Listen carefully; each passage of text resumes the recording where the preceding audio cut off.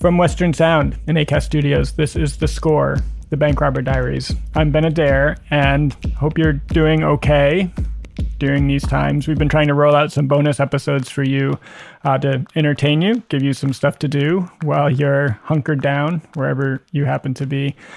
We had, in the first bonus episode, an interview with Piper Kerman, the author of Orange is the New Black. Joe Loyo was a huge influence on her as she was getting ready to write her book, which then turned into the hit Netflix TV show. And then in the last episode, we had Richard Rodriguez, who was a huge influence on Joe when he was in prison. Today, we're going to switch it up a little bit, and we're not going to talk about the story necessarily, but we are going to talk a lot about the podcast and kind of what made the podcast what it was. And by that, I mean, we're going to talk specifically about the music and sound design that went into it. Here at Western Sound, when we make shows, we think a lot about how they sound, about what kind of music, how to use other sound effects to emphasize the storytelling. And the person who really thinks the most deeply about this and was so instrumental in creating the sound of Bank Robber Diaries is Dan Leone, one of the producers on staff. So Dan is joining me now on here. Dan, how are you? Hi, Ben. I'm okay. How are you? Normally we'd be recording this in our studio at work, but I am sitting here in my home studio. I'm going to put air quotes around my home studio because it's really just kind of like this empty room that I'm sitting in recording. Dan is not too far away, just like as the crow flies, maybe a mile or two in his own home studio. Yeah, which is comprised of several blankets, an IKEA lamp, which is holding a microphone up. Luckily, you can't see this. That's the thing that you should be happy about, that you can't see the disaster that is my studio. Most people are so used to being on Zooms now and seeing the atmospheres that people live in as opposed to what they work in. But we're here on a podcast, so we can just describe whatever we want. So I should say I'm in my home studio, which is it cost $1 million. I have some Renaissance paintings, originals on the walls. It's really just a lovely place to make podcasts. Dan, what does your studio look like? My studio looks exactly as I just described it, but in the next room, there's 100 people, adoring fans staying very, very silent for this recording, but they're over there, yeah. Anyway, I wanted to just kind of get into this because the music and sound design was so crucial to telling Joe's story. I just thought we could start by looking at one of the scenes that you put together. And I know normally you would start with kind of the first thing in the podcast and say like, hey, this is, us doing the very first thing, setting the tone. But I wanted to just focus instead on a scene that came later in the show because I feel like it's kind of epitomizes more what you were trying to do and what we were trying to accomplish here. So this is a scene from episode 6, which is the episode where Joe stabs his dad. And this is actually the scene where Joe has stabbed his dad. He's run away. He's gone to his aunt's house. The police have come. So let's give this a quick listen.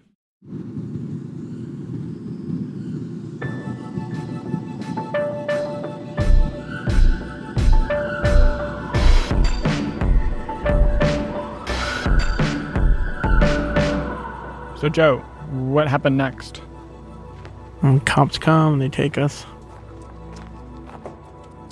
And I'm calm at the police station. I'm sitting there like, there's a movie where Kevin Spacey is Kaiser Soze. Usual Suspects. I'm like one of those cool-ass usual suspects where I'm just sitting there. I got almost picture my legs crossed. And I'm sitting there smoking a cigarette all casual and cool. Because I'm not smoking a cigarette, my legs aren't crossed. But I am so pumped from what happened and feeling the power of that. When you kill somebody, and for a moment, I thought my dad was dead. I killed him. That was a different power. When you do that, and you talk to people, like prison, talk to people who kill people, and I had friends who would say, the only thing stopping that man from being dead right now, and I'd say, no, what? They would say, my decision.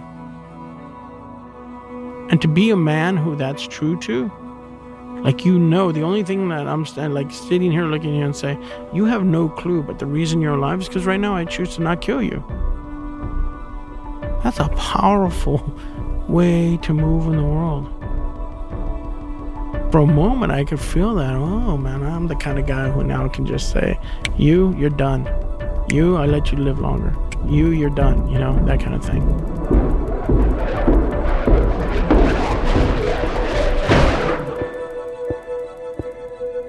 And then they take me to interrogate me. The police officer wants to hear my story, and as I start telling him my story, thinking that I'm telling him how I was abused and he tried to hurt us and I did it out of self-defense. And then he starts asking me questions. And very quickly I start realizing from the kinds of questions he's asking me, like, why didn't you run away? Why didn't you call anyone? So you got the knife and you waited in bed? You waited on your bed with it under the pillow, hiding? And I realized he's painting a picture of me of laying in wait, because the portrait he's painting in his head is, he's like, you didn't have to stab him, you could have called us. And like, he's painting this as attempted murder. And I realized that sitting there, I'm smart enough to kind of get the impression that you probably beat the fuck out of your kid, and you don't like me, you don't like what I represent, because we ain't taking shit from people like you, and you're backing my dad's play. I just told you what he did. And he's not looking at me like I'm an abused kid who tried to defend himself from his father who came back for round 2. But for one, when I'm sitting there telling the story about how I killed my dad, I felt like fucking King Kong. I was like, or maybe David's the better analogy, I fucking took out Goliath, right? Like I'm a badass. Like I can start looking at this cop like, you're a fucking piece of shit for backing my dad's play. I'm starting to like recognize this.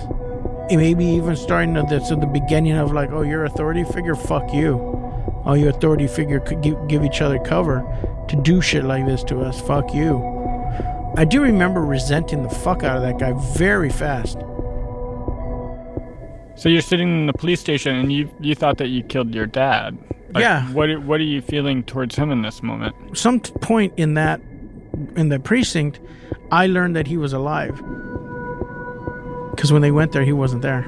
He's not dead on the floor in there. So we do learn that. I do learn that eventually. And the adrenaline all goes away. And all of a sudden, my fucking arms and ribs, it hurts to breathe. Because if you've ever had fractured ribs, the tissue around it gets swollen. And then your lungs are pushing up against it. So it's hard to breathe. I start having problems. And I explain that I'm having problems. So they take me to the doctor at the hospital. When I get to the hospital, that's when they find out all the things about me. Major concussions and fractures and bruises and all. Like, I'm a mess. I've been abused. And it's no longer attempted murder. Clearly, it's self-defense.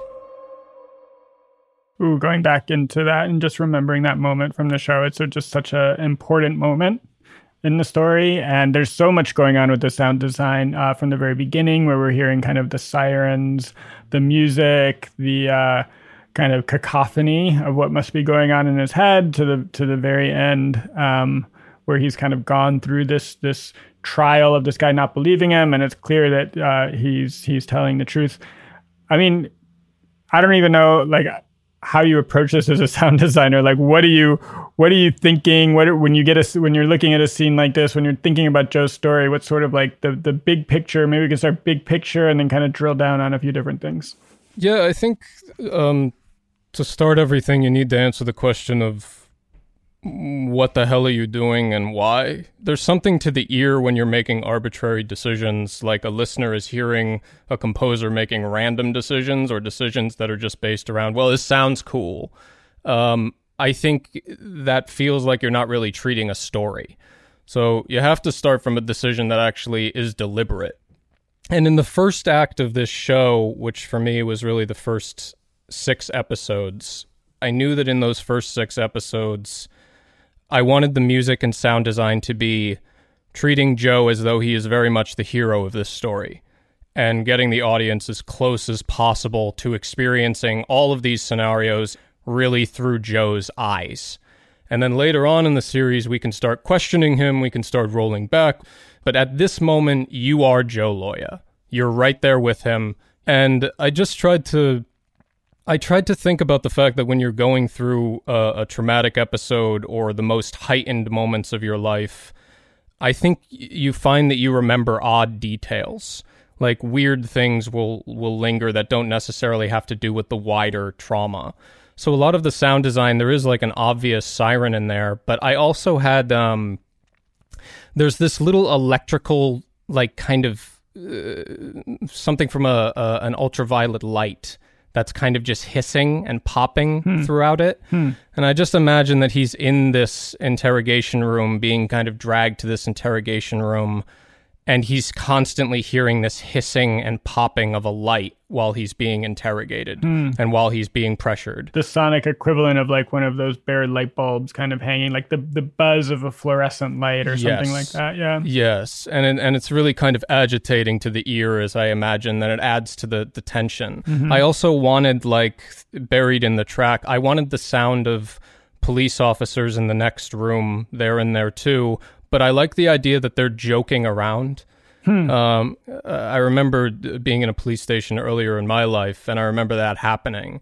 And it was just very odd that we were having this very intense conversation, but in the next room, I heard people laughing as though this intensity had nothing to do with, it didn't matter. Like, they were just having fun. They were around the water cooler joking around. And I remember hearing those elements as I was listening to it, as the final mix, and thinking like it was very unnerving to me listening to it, because it was sort of like counter to what the mood of the room was, but in a way that felt almost like imposing. Right, exactly. Like, I mean, what's scarier to you is, like a police officer who's really, really attempting to intimidate you. I would find it more frightening if he just has a band of people in the next room who are laughing. That's scarier to me than if they just don't care about you. They just don't care about you. Yeah. You're nothing, and whether or not you really did this is irrelevant. Then, in terms of the music, the main thing that happened in this scene for me is this is where Joe discovers that he has the power to, in my opinion, rob banks down the line. This is when he discovered, I just stabbed my father. I have this thing inside of me that I can do that very, very few people can do. So I thought a lot about Joe's physicality and Joe's inner life when I was writing the music, like what did his heart feel like, his stomach, like his pulse. There's a sound in there that I love, which is also a sound that's probably unnerving you. I tried to imagine, how do I make a sound that sounds like nausea and like this bubbling rage? And I wrote this rage theme that we used in the trailer, and we use it throughout the show, which is kind of like this sort of cauldron of like bubbling lava and sounds. Right.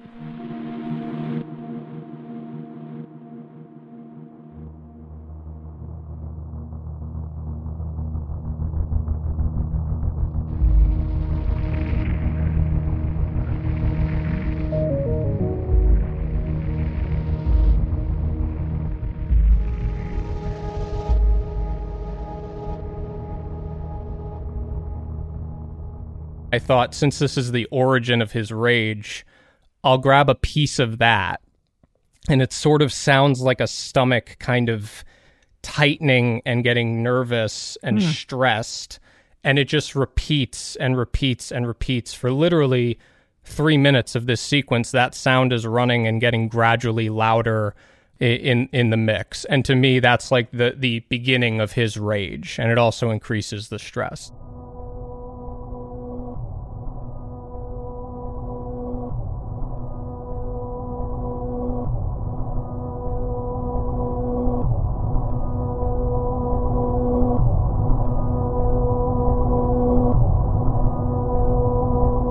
So it made sense to me to grab that rage theme, chop it up, build it up throughout this sequence. Yeah, you feel the tension building across the segment for sure.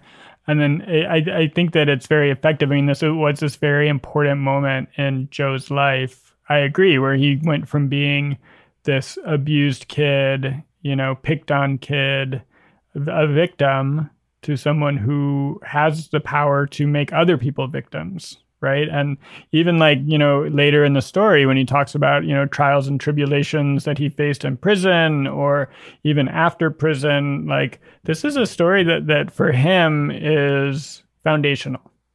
I stabbed my dad. I can do anything. If I can do that, I can do what do I have to be scared of? Right. And I do think like you guys should go back and you people listening to this, you guys should go back and just kind of listen to the scene again, because I think like you can start to hear these different elements that Dan's talking about and how they do sort of like come together to create both like this moment of tension, but also kind of epiphany. Definitely. In a way. And then in Act 2 of this show, we're really launching into Joe's just kind of mad reign across California, Southern California. And that's how, I mean, this is how, like, when we talk about the show, I mean, that's kind of how we talk about it. Like, episode 1 is kind of a prologue for the whole series. Act 1 is sort of Joe as a kid. What went into making The Bank Robber is episodes 2 through 6, culminates with him stabbing his dad. And then episodes 7 through 12, I think, are Act 2 of the show, which is all about him being a bank robber, all about him victimizing people, getting into prison, becoming, a badass prison Joe, getting shipped into solitary, and then really losing his mind in solitary. Like, to me, the climax of Act 2 is him losing his mind in episode 12. And then Act 3 of the show is sort of like Joe becoming the new Joe. And that's episodes 13, 14, 15. So when you first got this show, because you kind of came into the process of it later than other people who were working on this, with the specific idea of creating the overall sound and music and sound design of the show, like how do you even approach a subject like that? Like, Joe, how did you dive into this story? Like, what was the first thing you did when you started working on this? I mean, it's kind of a lame thing. The first thing that, it's kind of a lame answer. I guess I started asking myself the question, how do I personally feel about Joe? And I needed to understand, do I have enough in common with this man that it's appropriate for me to pull upon personal experiences of mine when writing the music, or do I need to be completely objective observing him? So am I going to tangle with this person and get into a relationship with him musically, or am I going to stay totally objective? And the other thing, frankly, that I had to think about was this is a 15-episode arc, and that's a long show. Right. This is a character study, period. Like, that's what the show is. I think when you make a character study, what you have to think about is, like, what is the audience's experience of this show supposed to be? And in a character study, like, the audience's reaction to the character is kind of like the punchline to the show.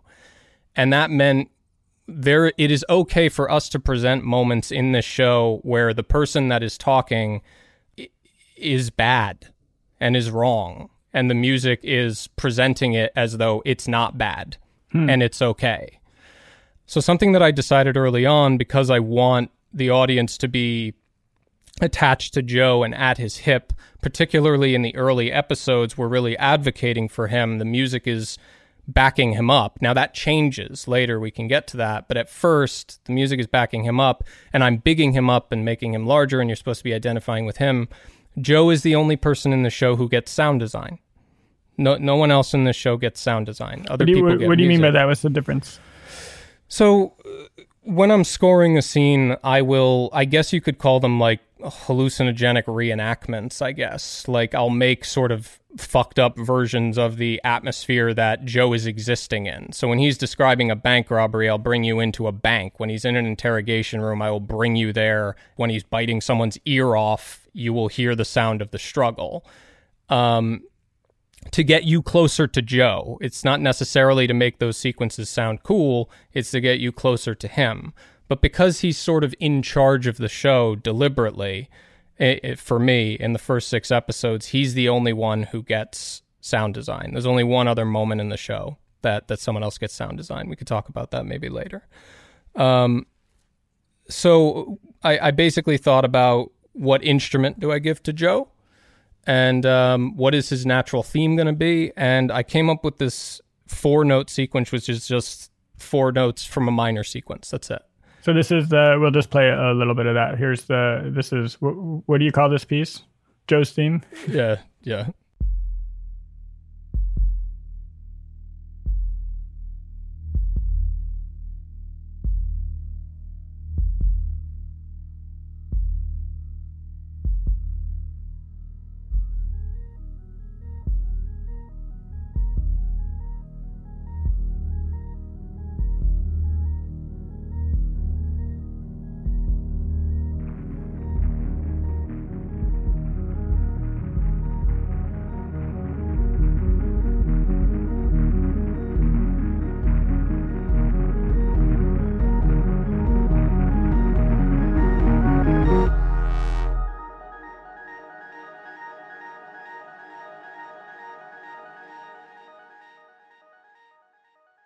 So that's Joe. What were some of the other characters and their themes in the show? So I thought about giving them themes, but the main thing that I wanted to do was that each character be represented by an instrument. With Paul, Joe's brother, it just seemed very appropriate that he be introduced and constantly scored with an acoustic guitar. And the reason for that is very simply that he talks often about playing the guitar for Joe. And that Joe encouraged him to keep learning how to play the acoustic guitar. So although it was a little bit on the nose and I went back and forth, it's like, it just keeps working every time I play a guitar. Sometimes on the nose is just fine. Sometimes it's just fine, you know. We'll say that so I don't feel bad about myself for my obvious decision. So let's say this is Paul's theme.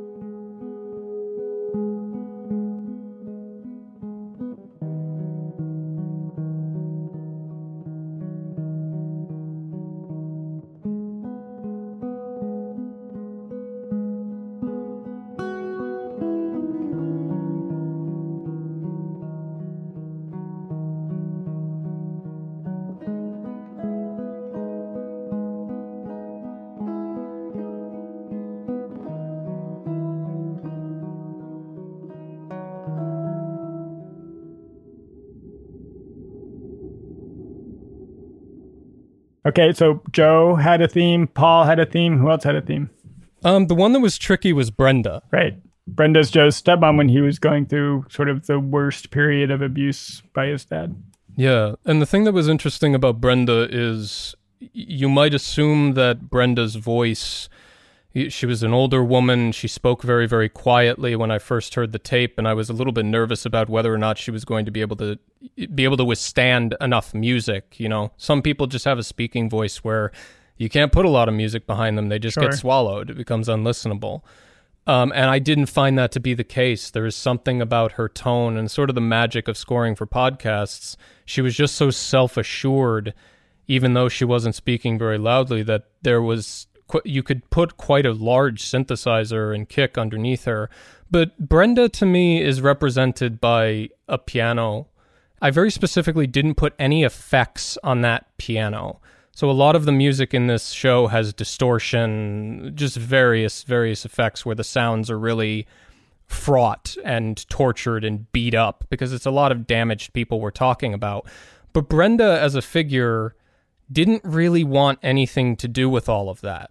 And I think that it hurts Joe that that's the case, that she sort of walked away, maybe in his eyes prematurely, that, you know, he sort of wishes that she would handle a little bit more, maybe get into this dirt, get into this griminess, but she doesn't. And so for me, I put Brenda as just an unaffected piano because she's sort of floating above all of this violence. You know, she just kind of doesn't really want to be a part of it. And she wants out. How did you decide to leave?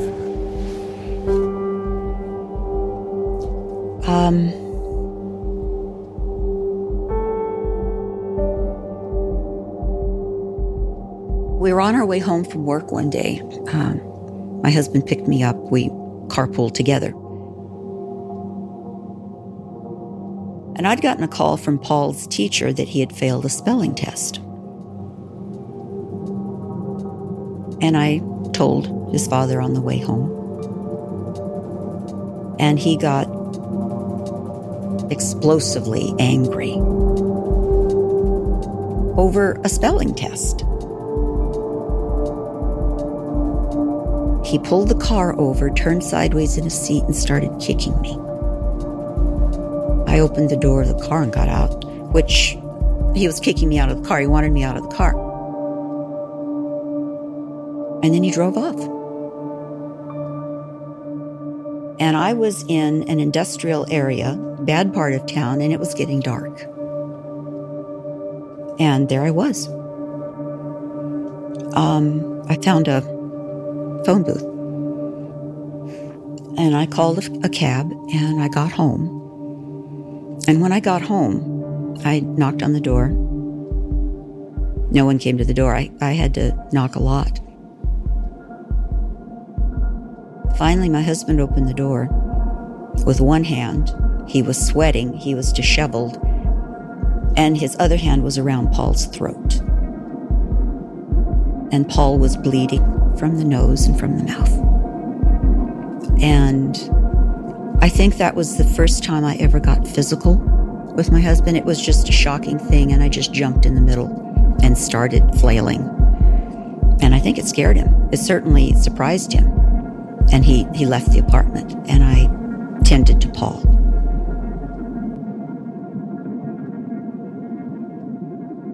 Paul said, "Bryn, please, you gotta help us. You've gotta help us."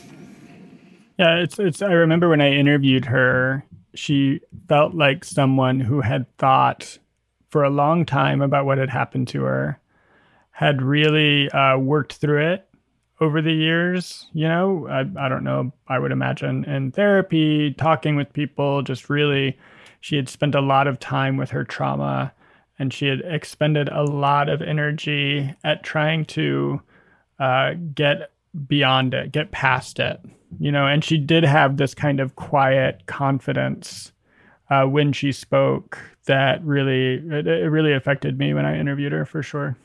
And I think the thing that also affected me by it is that there are a lot of moments of people saying, I've gotten over this in this show. To various extents, Joe says it. To various extents, Paul says it. And this is no criticism to those people who I admire their stories, but I don't believe them. Brenda, I believed. I really did believe that Brenda had moved on from this. And well, it's interesting. Like I spent a lot of time with the various people in the show, and I do think that they're all beyond it in a way. But they've also, like Joe, Paul, Joe Sr. as well, they've made it a part of who they are. So it's not even really a question of like getting beyond it. It's just it's more, they've all changed, and they've all become much different people, but their trauma is still a very, very important part of the people that they are now. Sure. Maybe it's a larger part of their identity, perhaps, than for Brenda. Yeah. But another issue of this is, and maybe this goes into how we produce this show, I didn't have a lot of personal interaction with Joe, which was another thing that was odd, was I really had to sort of psychoanalyze this man. And it's not because you deliberately kept, space between us or anything like that. Unless you actually did. Is that what happened? It is because we keep you in the producing dungeon at Western Sound, where all producers go while they're working on shows and aren't allowed out. Right, but you typically let me out for an ice cream cone like once a week, and I'm happy to have that ice cream cone. Oh, the olden days when you got to leave your dungeon and go have an ice cream cone. Those are the days. It took me a month to realize that there was a shelter-in-place order. The only reason I didn't know is because I wasn't getting my ice cream cone. That's really funny. Let's talk a little bit about Joe. Let's talk about how Joe evolves as a character over the show, and how his sound kind of evolves over the course of the show. I want to play a scene, and this is from deep into Act 2. This is episode 11, when Joe is talking about being in prison and just kind of all the crazy things that happen when he's in prison. I saw things I didn't expect to see. I mean, stuff that you would see on TV and things like that's impossible. Like, I saw a guy get lit on fire in his cell. I could see it from my window. It was late at night, and he just went up. His hair went up, and he was screaming in his cell. And then the cell next to him, it went up, but the guy wasn't on fire. It was just parts of his bed were on fire. And then the third cell next to us, some guy had been in there squirting acetone in the cells at night when they were sleeping, and the guy was walking down the tier, and he just lit them on fire. I remember watching that and thinking, shit, that can happen here too. I know stabbings can happen. I know you get choked out. I know somebody could come and strangle you with a sheet, turn it into a rope. I know a bunch of things can happen here and there. And I'm finally watching this and I'm like, shit, they can light you on fire too. God damn. But it was dark and it was beautiful night out. It was clear. And that cell just lit up.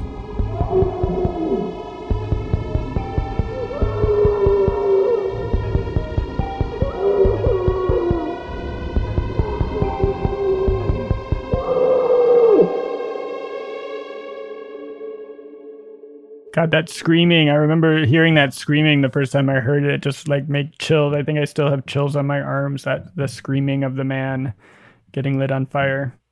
This is an important scene for Joe as he's sort of becoming this terrible person and kind of descending into even, into his prison persona. What did you hear in this scene? And then how did you create this scene sonically? This was a pretty tricky part of the production for me. You mentioned when you opened up this clip, like we're talking about Joe's arc and how Joe is changing. But I was also trying to think about, again, this is a 15 episode arc, like how is the podcast changing is more how I thought about this scene. Because there's let's imagine if we were telling this story in episode 1 or in episode 2, when we're really we're still on Joe's side, right? Joe, as he speaks, when he's telling this story, I actually voiced this conflict to Cameron Kell. You can introduce what Cameron did. Yeah, Cameron Kell's one of the other producers at Western Sound. He was a lead producer on this story. Yeah. And so I kind of came to him and I just said, hey, man, do you feel weird about how Joe is talking about this man being set on fire? And he's like, well, yeah, he's laughing. Right, he's laughing. He's seeing this terrible thing happen, and he's laughing. Yeah, he's laughing. And so I if we were presenting this in the first episode, when we were still, quote unquote, on Joe's side, I perhaps would have presented this moment sort of like making it cool, right? Or making it kind of grimy and kind of like, hey, we're in it, man. We're having fun here. Like, this is nuts, We're in the action movie. Holy shit, a dude got set on fire. Fuck me. And really agreeing with Joe. This is the last moment in the show where the music is on Joe's side. The music leaves him behind here. So I wanted to leave this sort of carousel bouncing synthesizer underneath it and be like, that's sort of a pleasant line. Right. And what makes that horrifying is that screaming synthesizer, the sound of the flames, and this man screaming. I wanted to make the show feel this juxtaposition between the pleasantness and the lightheartedness with which Joe is talking about this and the horror of what actually occurred. And that's it. Like the music, as we enter into solitary, as we go down, the music leaves him behind. So this is a very important moment musically, I think, because the show has now changed shape. So let's go skip straight ahead to episode 12. This is Joe in solitary, losing his mind, and we can hear how the music is different now. Was the den always there? No, that was always there. I was always there. Stayed there. I was like, oh, shit. One day I was at my desk and I hear Joe and I turn around. Joe. And I thought it was in my cell, man. I could have sworn it was like a guard or something. It was shocking. The first time I thought maybe a homeboy was fucking with me or something. I didn't have a homeboy, but I thought maybe someone was fucking me. And then so I used to play concentration games where I would look at one spot on the wall.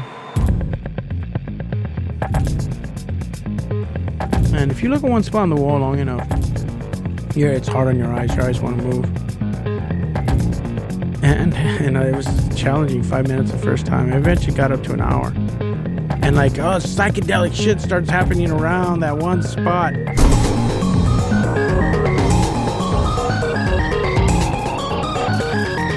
And eventually, because the world is moving and your eyes are moving, nothing is still and your eyes move. And so that spot will start moving. And so it's like, oh shit, it's moving. And I'm watching it move, and then it became a horse galloping, and then I was like, oh fuck, something's happening, it's kind of cool. But what ended up happening is one day I'm looking at that spot, and then whoop, all of a sudden it was a face. And it morphed into another face. And I was like, oh, this is cool. This is like that Michael Jackson video, you know? Where like everyone's faces are morphing. And I was like, that's so cool. That's so cool. And I was like, all right, well, I want to stop now. It's been an hour. And I go to move away. And I still see it moving. I'm like, oh shit. And I close my eyes and it's gone. I was like, oh, fuck. That's crazy. It wasn't where I was looking. It ended up migrating over here to where I looked over here. Like, it was in my vision now. It took over my vision. I was like, wow, that's crazy. So the next day I do it again. Except this time when I pull away, it's showing it again. I close my eyes and it's in the darkness of my head, in my eyes. I was like, oh, fuck. The din is getting louder, and now I can it feels like there's voices. But you can't make them out. But now, instead of like, it's like it's more animated, right?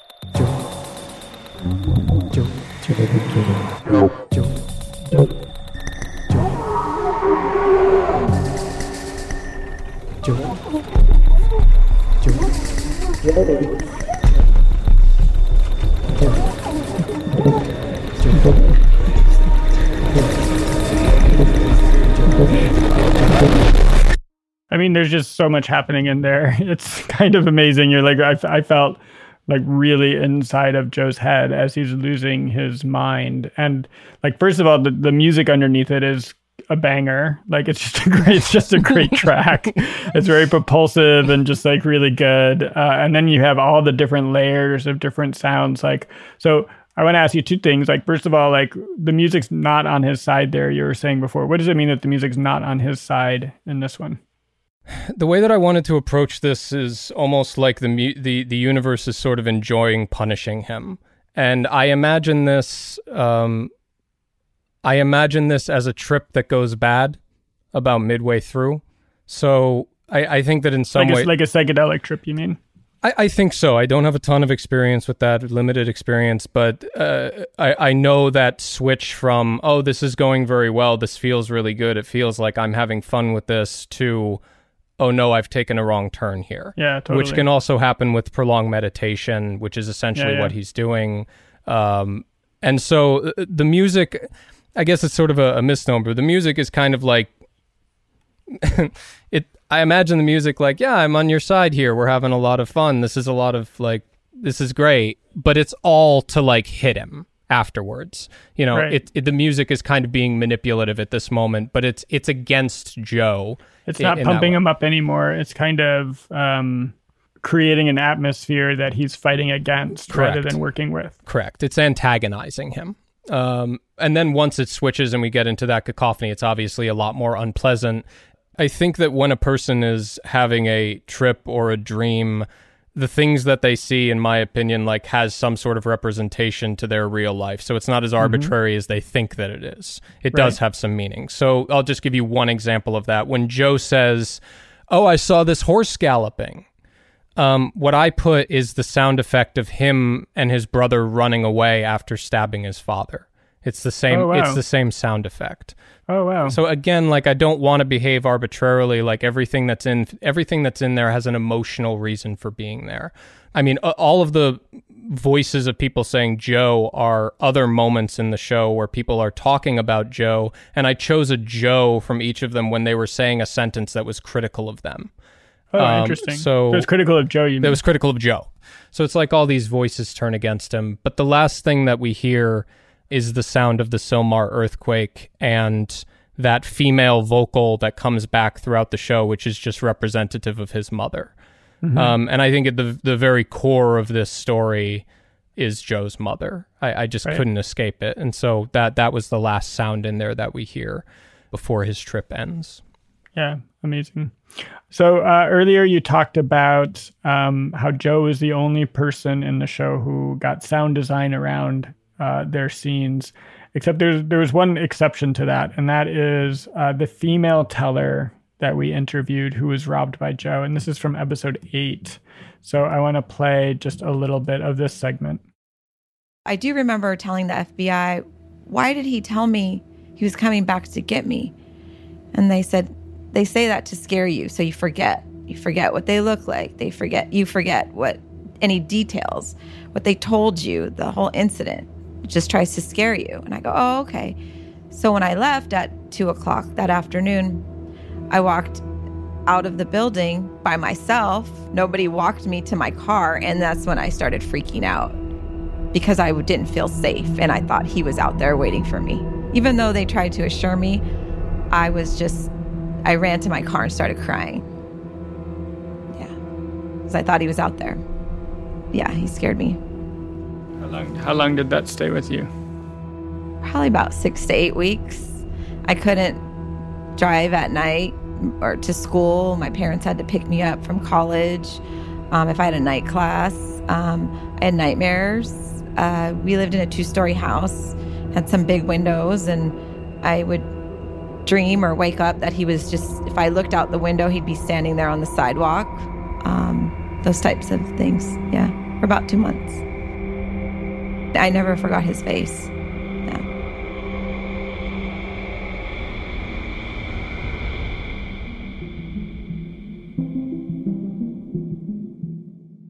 So definitely a chilling moment for the teller, and I can understand why you wanted to kind of to bring that out more. But tell me, what were you thinking when you're like, okay, this is the one place, the one story in the show besides Joe that gets sound design? Why did you make that decision? One of the things that was a real joy about like making this show was just kind of getting the episodes as you all were producing them. And when I listened to this one, I was pretty shocked at the storytelling decision that you, Cameron, and yourself were making. And when I heard Joe weep for the first time, right, at the hearing of this story, it seemed like, because the male teller that he listens to, he's affected by that, but very much still has his bravado and his presence. It isn't really until he hears this story that Joe starts getting genuinely shaken off of his game.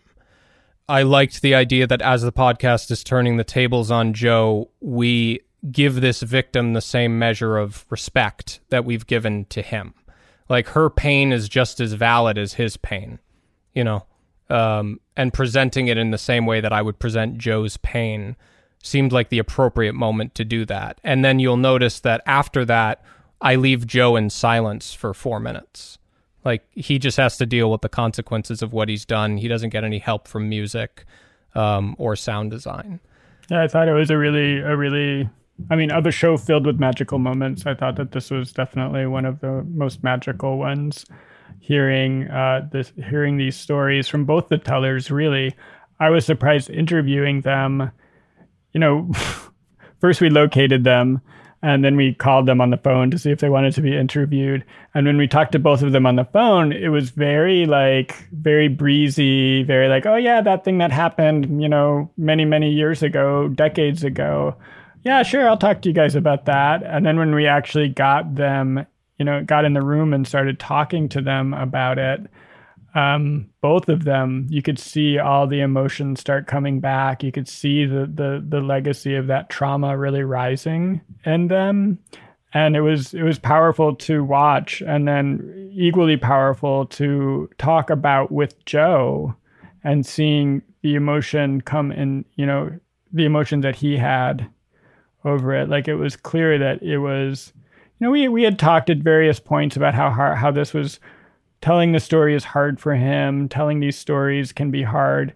But you hear when he's telling the stories, he's very giving quite a performance. And it was one of the few places where I felt like he was, like you were saying, like not in control of his performance. And it was a super just genuine emotional reaction of just, you know, despair and guilt and shame. Yeah. There's one moment when I was listening to it, the moment where, you know, part of being like a sound designer is you also want to live up to good tape.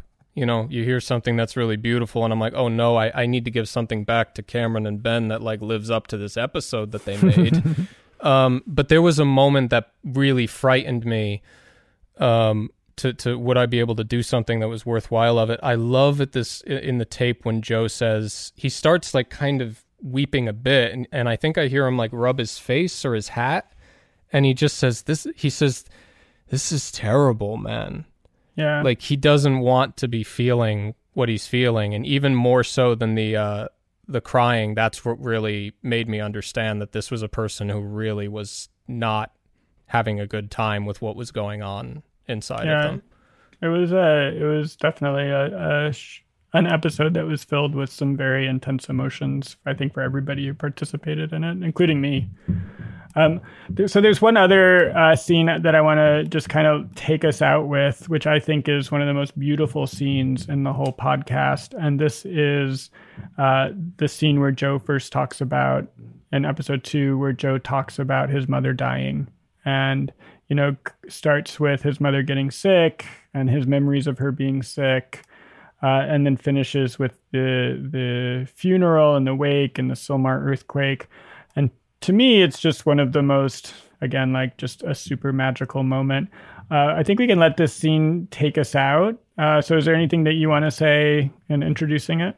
I guess I would just say briefly that, like, I suppose there's some debate about the show of like whether or not Joe is redeemed and whether or not, he's sort of reformed. And this is also probably one of my favorite moments in the show because, I have a lot of ambiguous feelings about Joe, but the one thing that I do know is that the death of his mother genuinely destroyed this man. He loves his mother so, so much.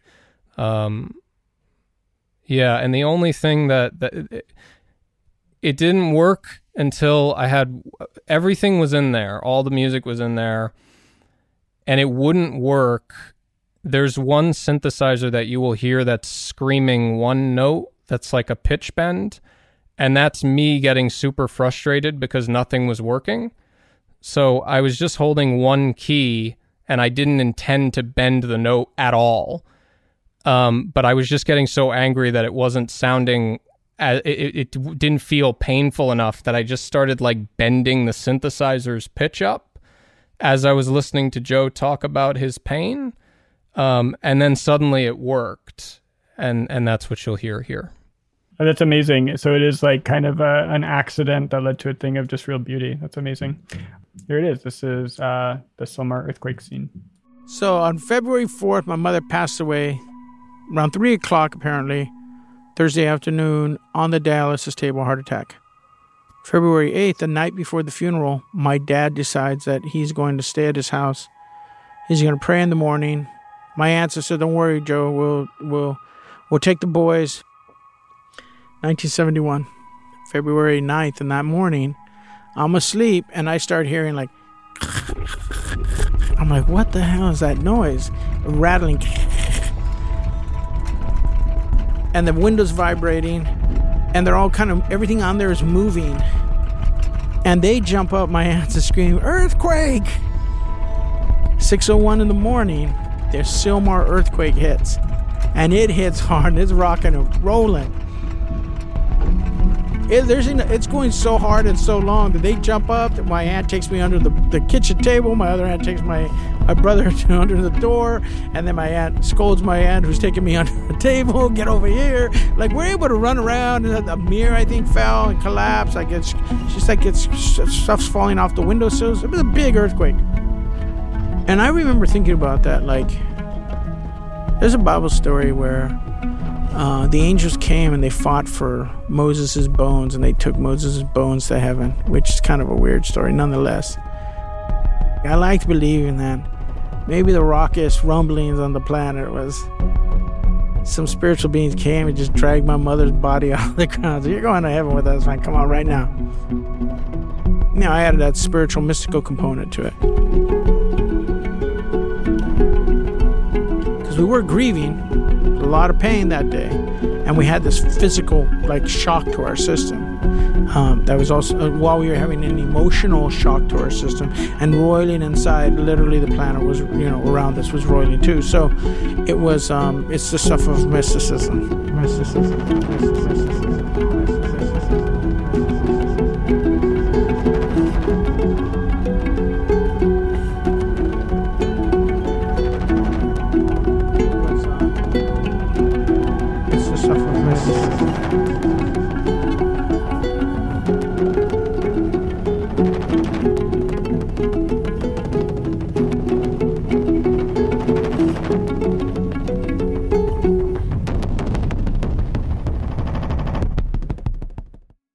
Well, Dan, thanks so much for coming in and talking about the sound design of the show. It really was just so beautiful and such an honor to work with you on this. I really felt that you took the show to a whole new level beyond what the storytelling alone could do. So I'm in awe, and I hope you guys out there listening got something out of this conversation too. Thanks, Dan. Thanks, Ben.